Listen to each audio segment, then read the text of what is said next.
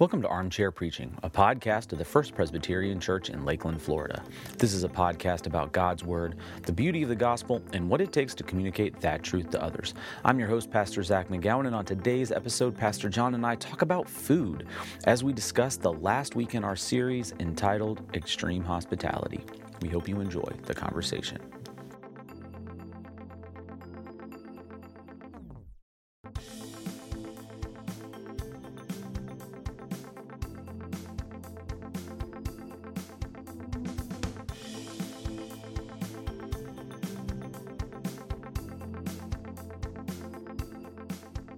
Welcome back, everybody, to Armchair Preaching. In the armchair today on this afternoon, Tuesday afternoon. A little later than we usually meet. A little later than we usually meet. We had a memorial service this morning.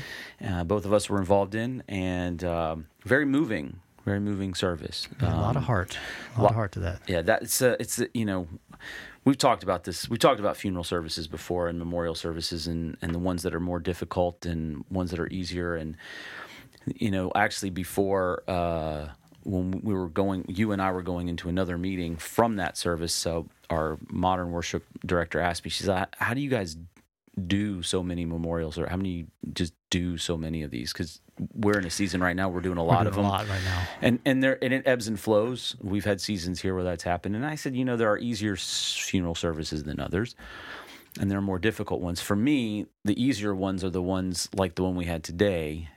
You know that they're a believer. There's lots of love in the family. Friends, and everybody's going up to support. And then lots of them are wanting to, you have to limit the number of people who can speak. Yes, because we talk about this, and it's not cliche. It is a celebration of the person's life and a witness to the resurrection of Jesus Christ. When both of those things happen really well, it's not easy, but it's more enriching. Yeah. I think that's probably the way I would put it. The harder ones are actually the ones where there's less work, I think, where you're going in, you don't really know the family, you don't really know what's going on. I think we've talked about this before. When you're going into those services, you have kind of a standard set of lines. You just pull from the archives. Yeah. But it's harder because the theological angst is more profound. It is more meaningful, I think, to us when we have great confidence in where the person was spiritually. We can still say things that, but we rely on the confidence of others to speak to that person's inner realities, their faith and their commitment to Christ and all that. Yeah, and that's what makes it more or less difficult, or more or less enriching. And this was an enriching time, and followed by a pretty big spread. They put out a spread, a big party, and we talked about food this week in our messages. And I think it's a fun. You had 20 grapes, and all those grapes that were there, all that food that was right there. You missed it all, man. Because I did the thing, and we'll talk about my message. And I did the thing that I said in my message you shouldn't do, is skip lunch. And I thought I was going to have lunch, and I've been trying to be a better steward of what I eat, but that means you have to be a lot more. You got to be a better planner for what you eat. And it's harder to eat well. It's harder to eat well. But Desert Island, you're thinking through your final set of meals. Mm-hmm. What is it that you're taking with you to say, if I'm going out, this is the meal I'm putting aside? So I was somebody asked us this one time and made the observation afterwards. A group of men and women asked the same question. Desert Island. Most men pick meat. Most women pick seafood. Well, if you're on a desert island, the seafood's easier. I guess in the scenario, that's right. In the scenario, magically a cow is going to appear. Right? That's right. Yeah. But I had a sort of a surf and turf answer for mine. I still have a surf and turf answer, but until we took the trip to Alaska, I would have said Alaskan king crab legs as the surf part. Mm-hmm. But we had Dungeness crabs on that trip. I don't know if you ever had that before. We did when we were in Alaska. I had that too. Yeah. I don't know what they put in it, but I was like, whoa, this is amazing. It's been a long time since I had them, but that was absolutely delicious. And then some type of filet mignon or something like that. So a steak, really a steak and not lobster, steak and crab. Oh yeah. See, it really depends on if I know that if I know I'm definitely that's the end and this is the last meal, then I'm probably going back to the meat well, which I haven't been on in a long time. Because I do. What will you get in that meat well? You could put anything, steak, whatever, ribeye. I don't know, but. If I'm thinking there's a possibility I might survive this thing and I don't want my stomach torn up deal from with it afterwards, then I'm probably going to go with my wife makes a lasagna that I could eat. I could eat pans of that stuff, man. I could eat a pan. I mean, all the time. Anything special about it? Is it? She just does it exceedingly well. She makes it with like meatless meat crumblers that I can't tell the difference, and it's less greasy than normal lasagna because it doesn't have the animal fat in it, and so I tell myself I can eat more of it, which I probably could eat more of it if you're comparing the two. And then she makes homemade mac and cheese. I've heard you talk about that homemade mac and cheese before. She makes an incredible. I talk about it every Thanksgiving because she makes it every Thanksgiving, and she makes me an extra pan of it, just so it ensures that I'll have at least. Were you the lobster mac and cheese? I love lobster mac and cheese. I love lobster mac. Hers does not have lobster in it; doesn't need it, but she uses like 4 different types of cheese, and it's just so good, so good. It's making me hungry because I skipped lunch and I've had 20 grapes. Whose idea was it to talk about food? It was my idea. As of 3:00 on a Tuesday, I've had 20 grapes so far. I will correct that after we're done. I'll have a little lunch, and then got the Lakeland Chamber of Commerce dinner tonight, and they usually feed us pretty well at the big Lakeland Chamber banquet this evening. So enough of that. Yes. Except that we're continuing to talk about food.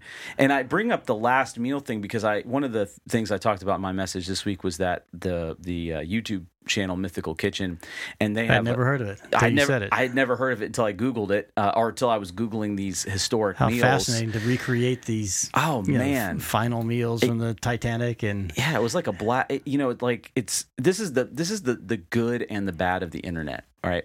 So the good part of the internet is you can learn all these cool things. The bad is you get so fascinated. You get sucked into it. But this channel also has a series called Last Meals where they bring in famous people and they ask them, like what would be their last meal, and then they make it. Then they make it, and then people joke like, "What is going to happen right after I eat this meal?" But I'm not sure if I want to eat this. But we talked about food, and you opened up with a great story about a very recent trip you guys had to Northern California, actually just a couple weeks ago, right? Yeah. And that the meal was not just the food. Yeah. That the meal was the camaraderie, right? Yeah, the food was great. It was delicious, except the beets. I mean, I set out. And I was trying and the online service is like, what's good? You know what's good about beets? This is a question I ask everybody. You know what's good? And in person said, what's good about beets? And I said, beats me. And dad joke number 20. We would say it has a pretty big, in my family, we would say beets play a pretty big role in the TV show The Office. That's about the only thing that's good about beets. Okay. That's about and I bequeath all of my beets to them. Then. Yes, we had multiple, like 3 different types of beets. I don't know that I've ever had beets before. I really don't think I have. I'm not missing out. You're not. Well, some people love them. I mean, you might eat them and just think this is the best thing in the world. I can't imagine. They look terrible to me, but they don't. Yeah. Watch tonight. There's going to be a beet salad or something. That's right. Lakeland Chamber. What are we feeding? Beets. Beet salad.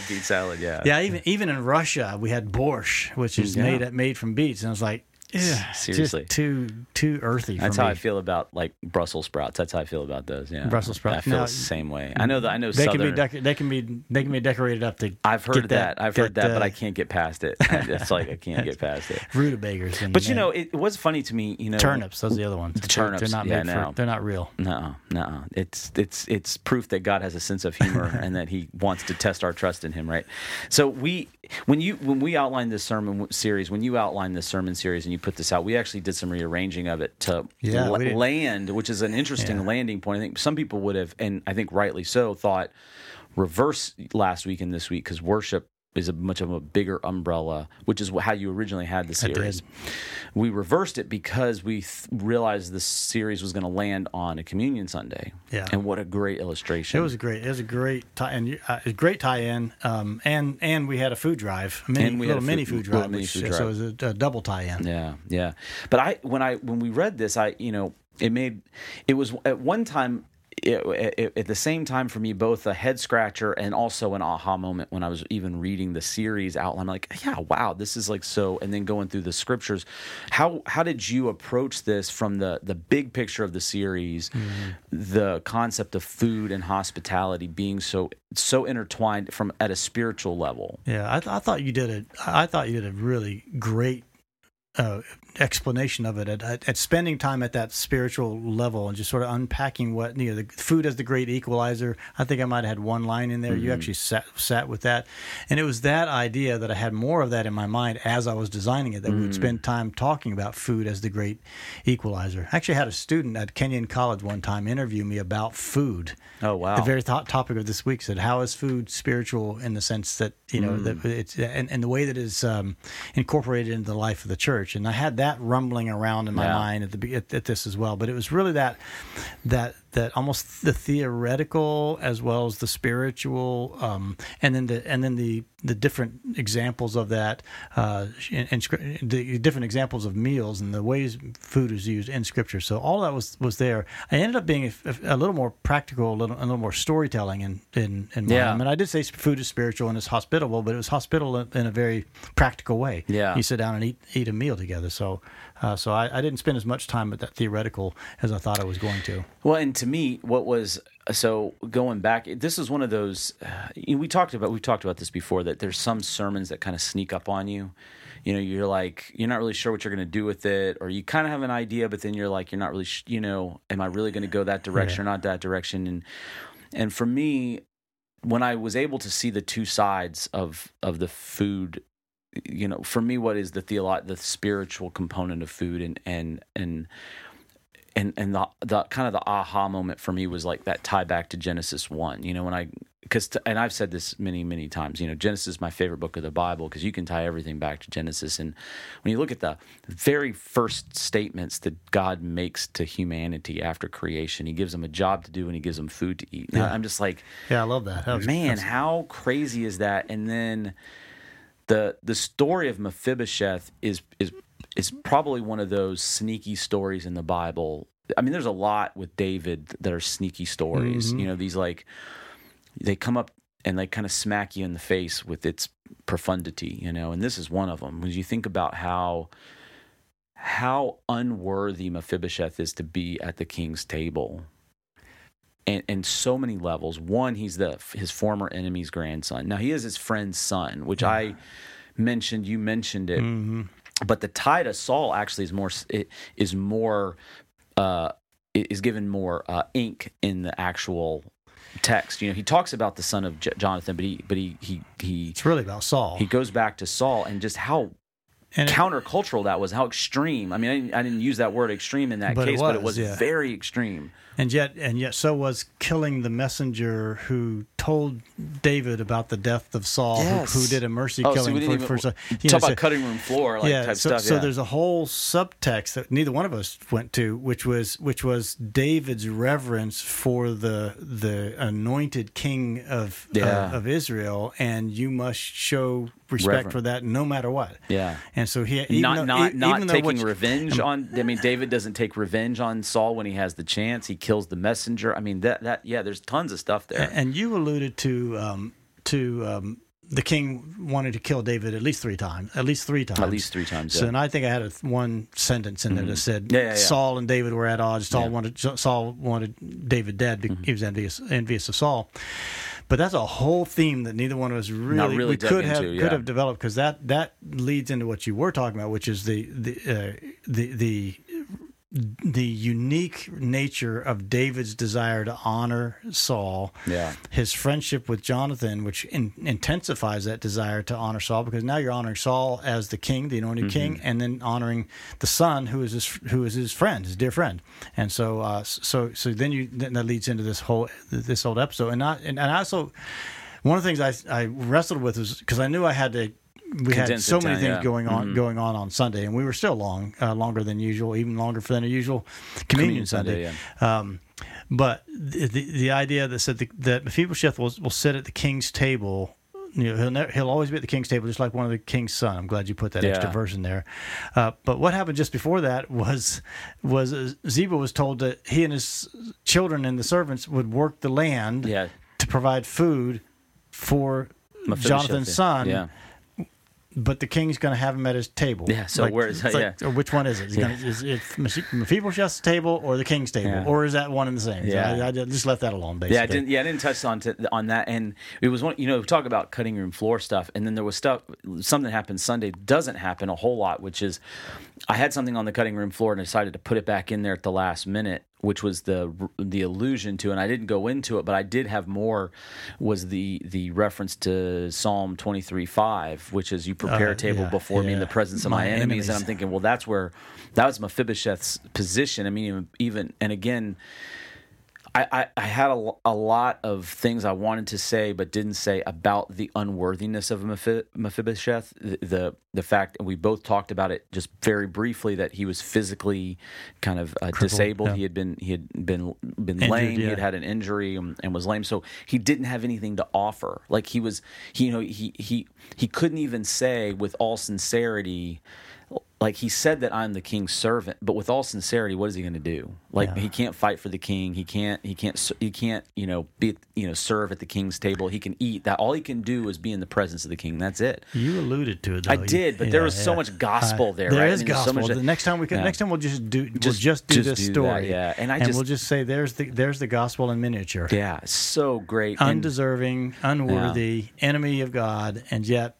Everything, all that crumbles down, and he is accepted. Yeah, and that was we had two stories, and both of us presented it as two stories. I mean, we didn't try to unnecessarily create, allegorical tie-ins, which I've heard people do that with when they're trying to do a New Testament, Old Testament, except for food is basically a centerpiece of the imagery that when you started into the second story, which for you was the we reversed stories and you said your lead into it was, and food can also be an act of care. And I was like, well, we didn't talk to each other. Yeah, but it's there. It's there, and we're saying the same thing because it is the same thing. It is an act of care. And we just reversed the order. You started with Acts, and I ended with Acts, and that story. This is the thing about the book of Acts, especially the latter half of the book of Acts, because the latter half of the book of Acts definitely has a tonal shift. There's a lot more first person in that. Luke puts himself in the story. He was obviously on the ship that was taken. I mean, there's a whole mind thing that's going on there. So when you're reading that, and all the other details around the shipwreck, the survival, the snake bite, everything. You talked to, and I love that you talked about some of the other, like how severe the storm was. I mean, 14 days. 14 days lashing the hull together with ropes, which I didn't mention that little detail about. Well, I think about this. I can't remember if I said it online or in person. I know I said it in person. Was just. Today, we have modern meteorological tools, so they would have seen that there was a hurricane coming. They could have avoided that. Yeah.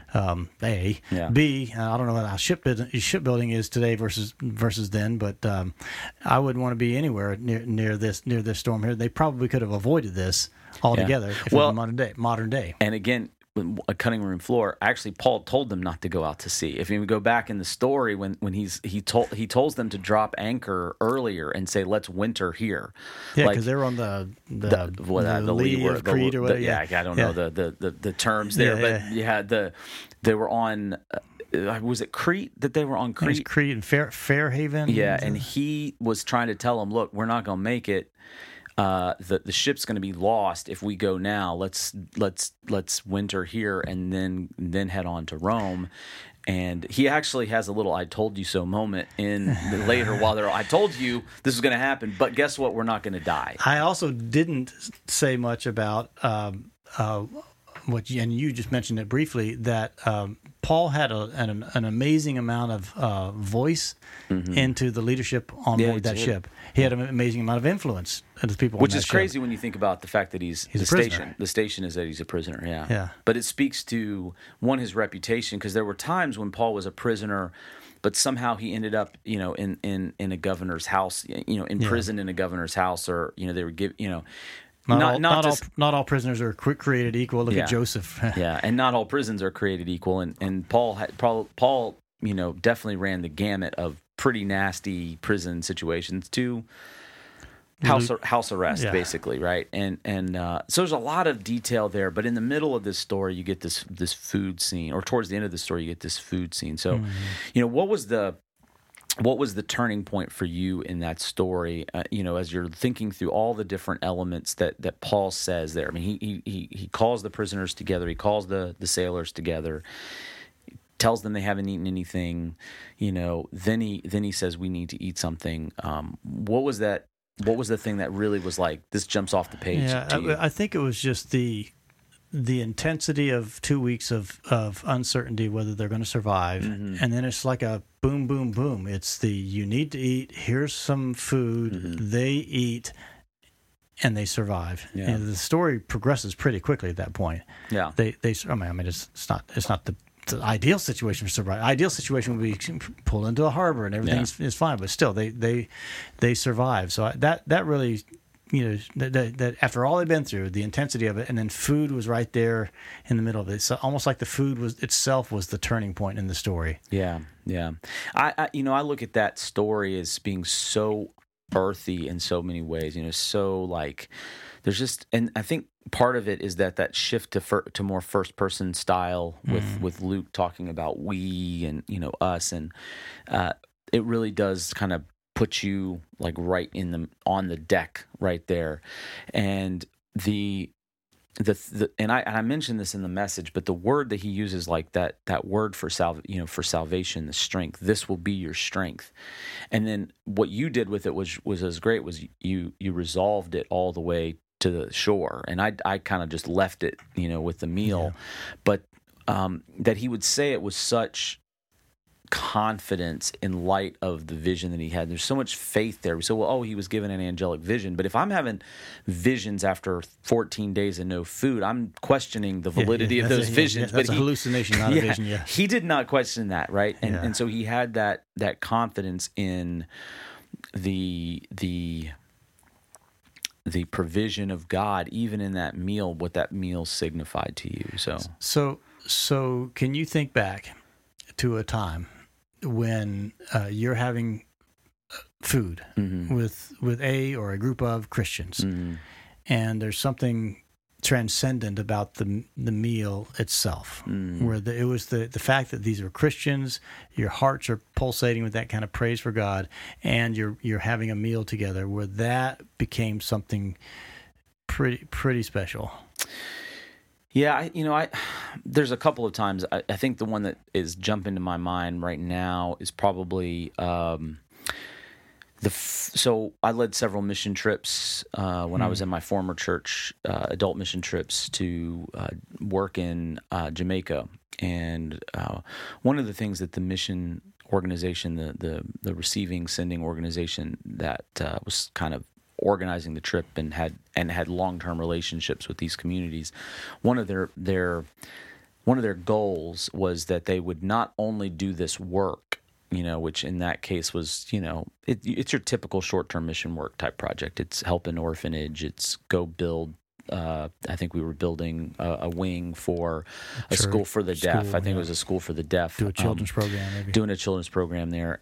But one of the things that they did always in addition to that was to try to help the local economy by putting up their short-term mission workers and their long-term mission workers up in hotels or whatever that were run by, in that case, Jamaicans. And I worked with them in the Bahamas. I worked with them in Mexico.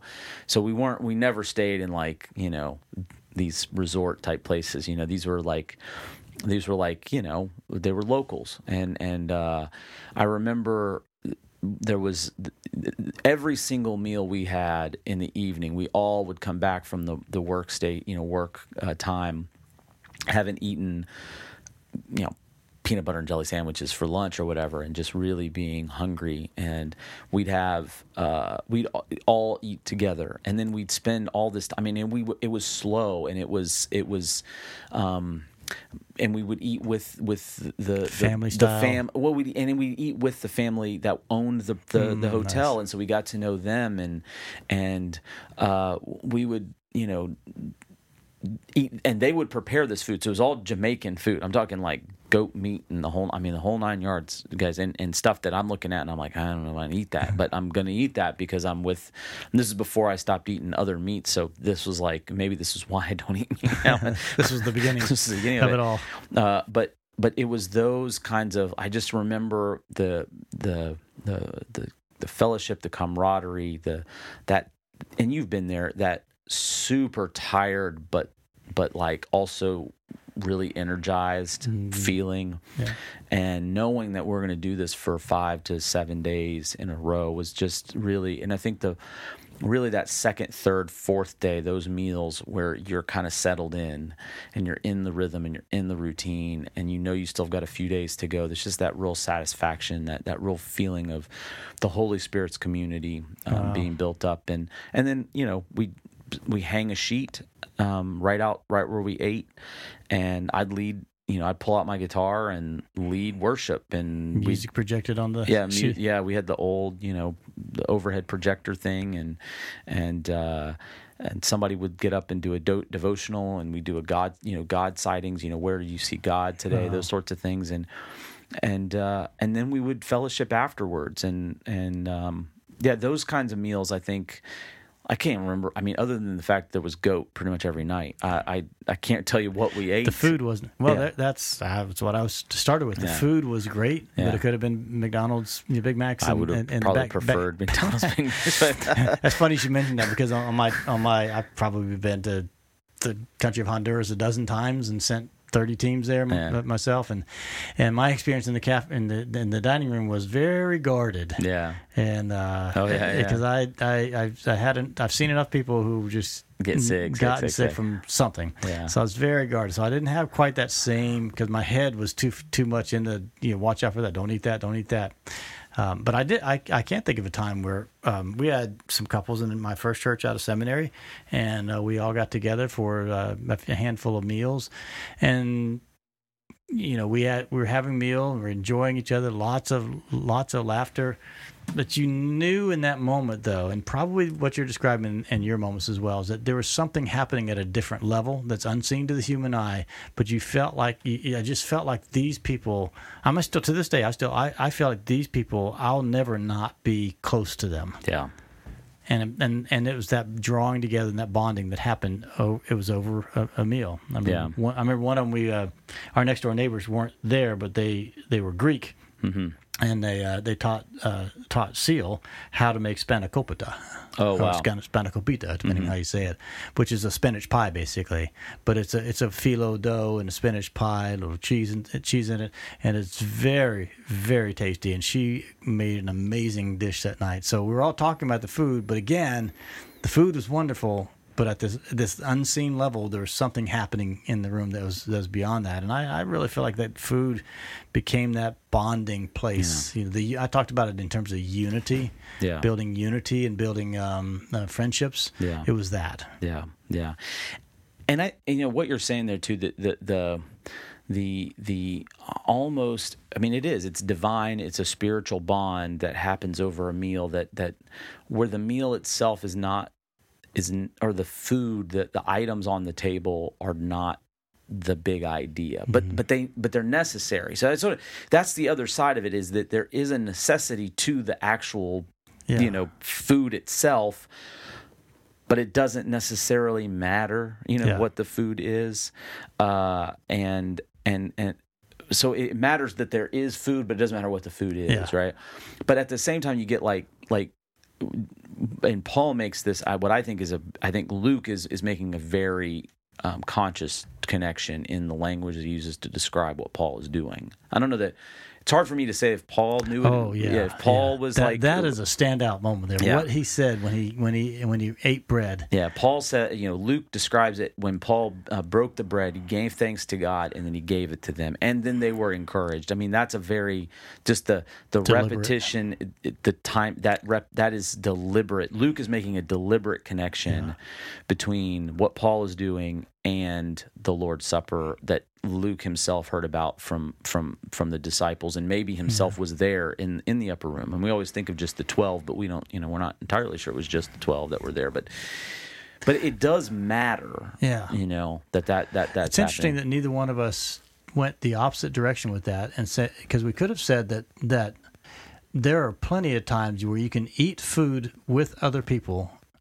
and it have zero effective qualities of spiritual connection. Yeah, absolutely. Yeah. You just sort of shovel food in your mouth and move on, or even you just took your time with it, but there's nothing really there. Yeah. So we didn't talk about that. I part of my discussion early in the message about our complicated relationship with food had to do with how we have broken down, and I didn't really circle back to it at the end. Sometimes I'll do that sort of thing to circle back to the problem and look at the solution. But like what you're saying is very, very true. And I think some of it has to do with how much we think about or how much we distrust the meals that we eat. And I think that breaks down the relational equity of it, because we're so consumed with how many calories is this? What kind of preservatives are in this? Yeah. Is it keto? That was me in Honduras. Or is it going to kill me? Or is it going to make me sick? I mean, and I think it's just a really odd kind of 21st century sort of thing that we do now, and it's sad. And I don't really have an answer for it except to say, get over it. I think somebody asked me, like, well, what do you do with the complicated relationship we have with food? Well, you got to take some time to unpack that, and then understand that God is bigger than those equations, and that there are still not to be stupid about what you eat, but to be conscious that when God opens a door for the spiritual moment to happen within the arena of a meal, you got to let it go. You got to kind of just It's like I joked in the service last week when I'm announcing we had a bake sale for the Light Shine youth choir, and I joked just off the cuff, and you've probably made this joke. You probably heard this joke is that there are no calories in food that you buy at a church bake sale. There's no calories, right? Yeah. But there's something like where you just kind of have to get over that. To say that there's something bigger that's happening here. Yeah. Just like there's something bigger that's happening in the Lord's Supper than just broken bread and grape juice. And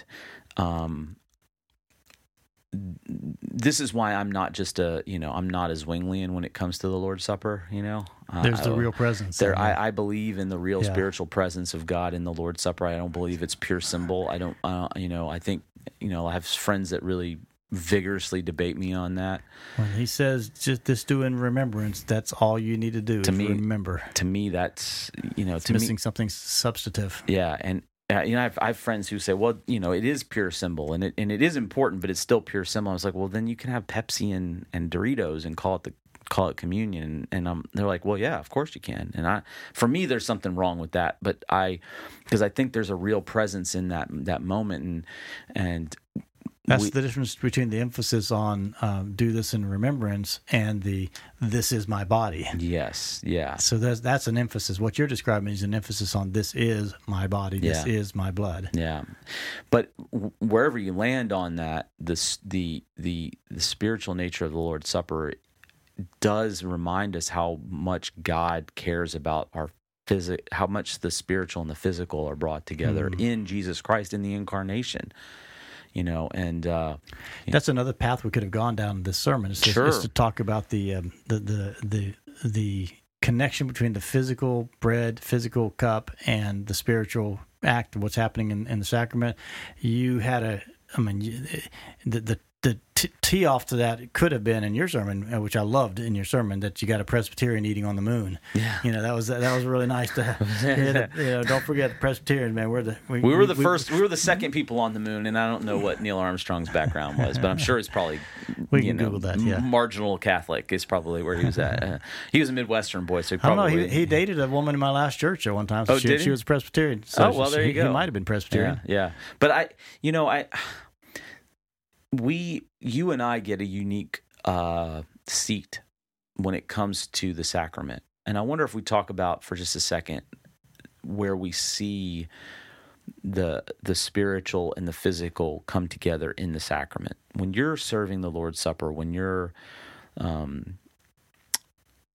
invoking the Holy Spirit's presence on the Lord's Supper at the beginning, what is that like for you? What does that mean to you, and how do you process that when we're at a monthly time frame and we do home communions and things like that? What is that like for you to stand in that gap? Well, we do it weekly, so we do it weekly, that's right. It's true. Yeah, the morning 8:15 service do it weekly. So the challenge for the weekly service, because we do this so frequently, and I tilt heavy in classic anyway, so I do this a lot more. Yeah.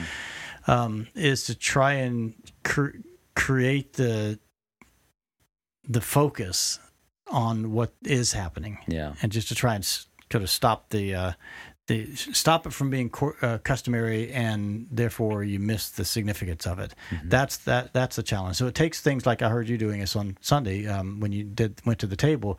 You shape words around the invitation, and you shape words to say, "Don't forget." In a sense, it's saying, "Don't forget what this is." So the first thing is that there's a temptation, especially when you do communion more frequently. Yeah. There's a temptation to make it rote. Yeah.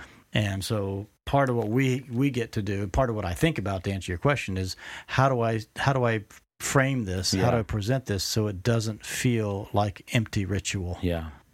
And but at the same time touching the historical timeline of it, right? So there's certain words that we say every single time. Yeah. Which we weave into, and I've heard you do this, weave it in different ways. But this is my body broken for you. Do this in remembrance. I mean, the institution, we say very similar. And not everybody does the words of institution, whichever words they happen to be from whichever gospel you happen to emphasize. Not everybody does even that. Yeah. I would argue that I've heard quite a few that I would consider to be in that Zwinglian remembrance only camp, just to say minimal words, and this is something we're remembering right now. Jesus had this meal with his friends. Let's have the same thing. Boom, and they're done. Yeah. We give it more space. We say that there's something sacramental, lowercase s, about this sacrament, uppercase s. That's a good way to put it. That's a great way to put it. Yeah. Yeah, and when we're in the 10:30, it's different than when we're at 8:15, because 8:15 we actually do a lot more direct serving. Yeah. Like at 10:30, it's more set the table and invite people to the table, and then the elders do the heavy lifting of the actual serving. 8:15 is different. We actually are part of it. You and me. You and me. Yeah, you and I. Yeah, that's. We don't actually physically go and serve a whole lot of people at 10:30. Like actually take the elements or something to them. For the increase of the frequency of the Lord's Supper at 10:30 in classic, we've taken on more of that. Yeah. So we did, like it was Ann Marshall and me serving bread at 10:30 this week. Now the next time, I think in March is when all of the elders come forward. That's when we had the 14 elders to come forward and serve everybody in their seats. So that is different. But since we've added more communion services on, we have done more of that in the 10:30 service. But it is different. You're right. Even when we do that 14 elders, it's different when we are there. Our role then is really presiding. Yeah. We're not actually serving. Yeah. Yeah. When I look at someone's face that's taking it seriously, there's something to that. I mean, that shocks any complacency out of me, which you and I are human beings. We have to really pray ourselves up. There are moments where we slip and we get more complacent or not complacent. When I see the face of someone who is really they're there, you know, and especially as we've talked about this many times from a preaching standpoint, but it is very significant from a sacrament standpoint. When we know what they're going through and what that means to them, that moment, it might be the first sacrament or first Lord's Supper that they've had after a spouse has died, or a parent has died, or they've lost their job, or they're feeling the brokenness of this world. And so to talk about partaking of the broken body of Christ that carries just a little extra weight that day, or maybe a lot more weight that day. Those are moments that really strike me. Or like this past Sunday, we did home communion, and Tyson and I went and visited folks.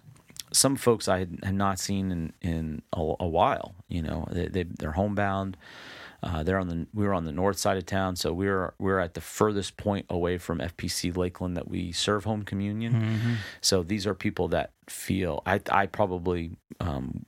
we probably have a sense that they're more detached because there's some geographic detachment. But Sunday tightens that gap. Yeah, yes. When you go see them, that they feel remembered. And we can sit in their homes and just that little tiny bit of wafer has such spiritual nourishment, and that little kind of prepackaged vial of grape juice has incredible spiritual poignancy, and that those are things where you're like, there is something profound spiritually happening in this very physical thing, because our God cares about the physical. He cares so much that he became one of us. He was incarnate in the flesh, physical flesh and blood. He needed to eat.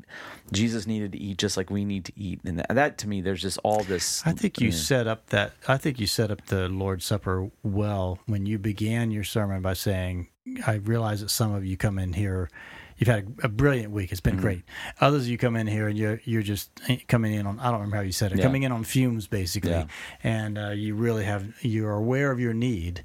And to fast forward 25 minutes to the table now, and now they get fed in the middle of the need. And after telling the story of the stress of the shipmates who got fed, I think that was a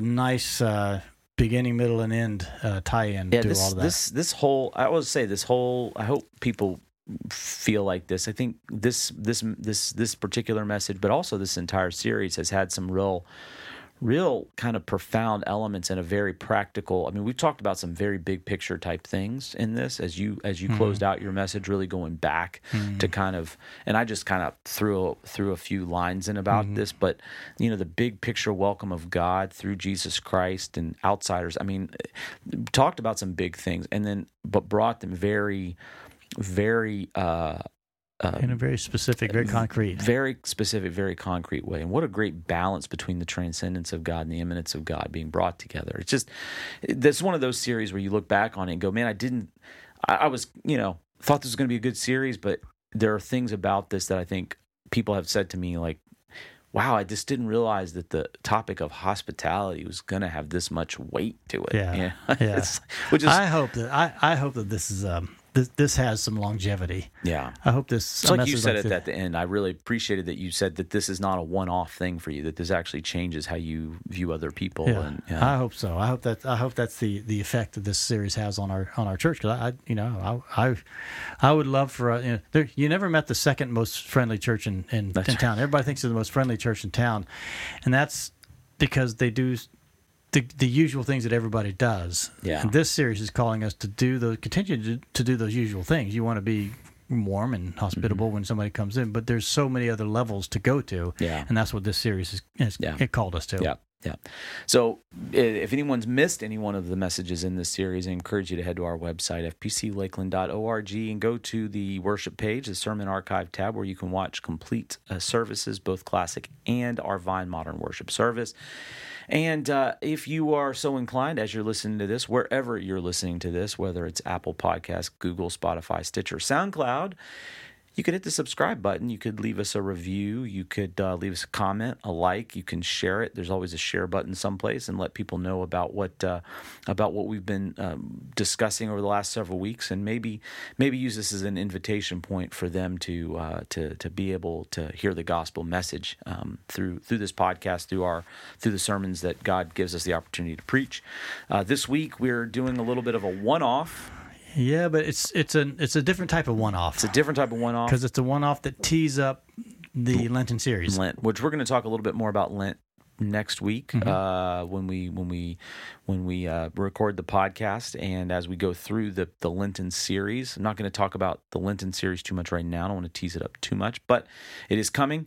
This week we're talking about the transfiguration of Jesus, and I'm not going to say more about that. Yeah, that's an interesting word. If you don't know that word, you're going to have to come on Sunday. It's a good teaser. It's a good teaser. Come on Sunday. Don't Google it. Don't cheat. You just come on Sunday, and we'll. But let's also get a plug in for Ash Wednesday. Yes, Ash Wednesday's coming a week from tomorrow, so February 14th at noon. And for those that look at their calendar, February 14th, we know, is also Valentine's Day. So just the noon service in our chapel, always a profound time as we think through the sacrifice of Jesus and the weight of our sinfulness that required that sacrifice. So noon on. And that is the official kickoff to Lent. The official kickoff to the 40 days. You like that word I use, kickoff? Kickoff. That's also you also slipped in the Super Bowl into your talk this week. So well, there's a lot of food in the Super Bowl. Yeah. I mean, people really sell. Come on, let's be honest. Most people that go to Super Bowl parties could care less about the commercials. One person raised their hand. I couldn't see who it was but apparently one person raised their hand about having a Super Bowl party. So. Yes, one person was willing to admit that they have a Super Bowl party because everyone else didn't want to say, why weren't we invited to your party? So that's going to happen this Sunday, apparently. There's a couple of teams from Kansas City and San Francisco. And some girl named Taylor is probably going to be there. It's pretty much a big deal. Those Swifties are saying that Taylor Swift's going to the Super Bowl. Taylor Swift's going to the Super Bowl. Which actually, look, she's going to do some work to get there. Yeah, from Japan. She's going to be in Tokyo the night before, and she's going to go fly across all the time zone, gets her there on Saturday night in time for the Sunday Super Bowl. And she was just in L.A. winning her 4th album of the year, breaking the record. Just for my daughter's sake, she broke the record for the most albums of the year by any artist. She beat Paul Simon and a couple of other people Billy Joel and a couple of others. So that was a big deal. So big month for Taylor Swift. Not that you care, but no. You know what? I told my daughter the other night. I said, I don't know that I could recognize her voice. You can tell that's a Taylor Swift song. I don't have a Taylor Swift ear. Yeah, I'll give you a couple of albums and you'll get into it. Anyway, thank you. Anyway, thanks John for hanging out. It's good to be here, and we'll see everybody next time.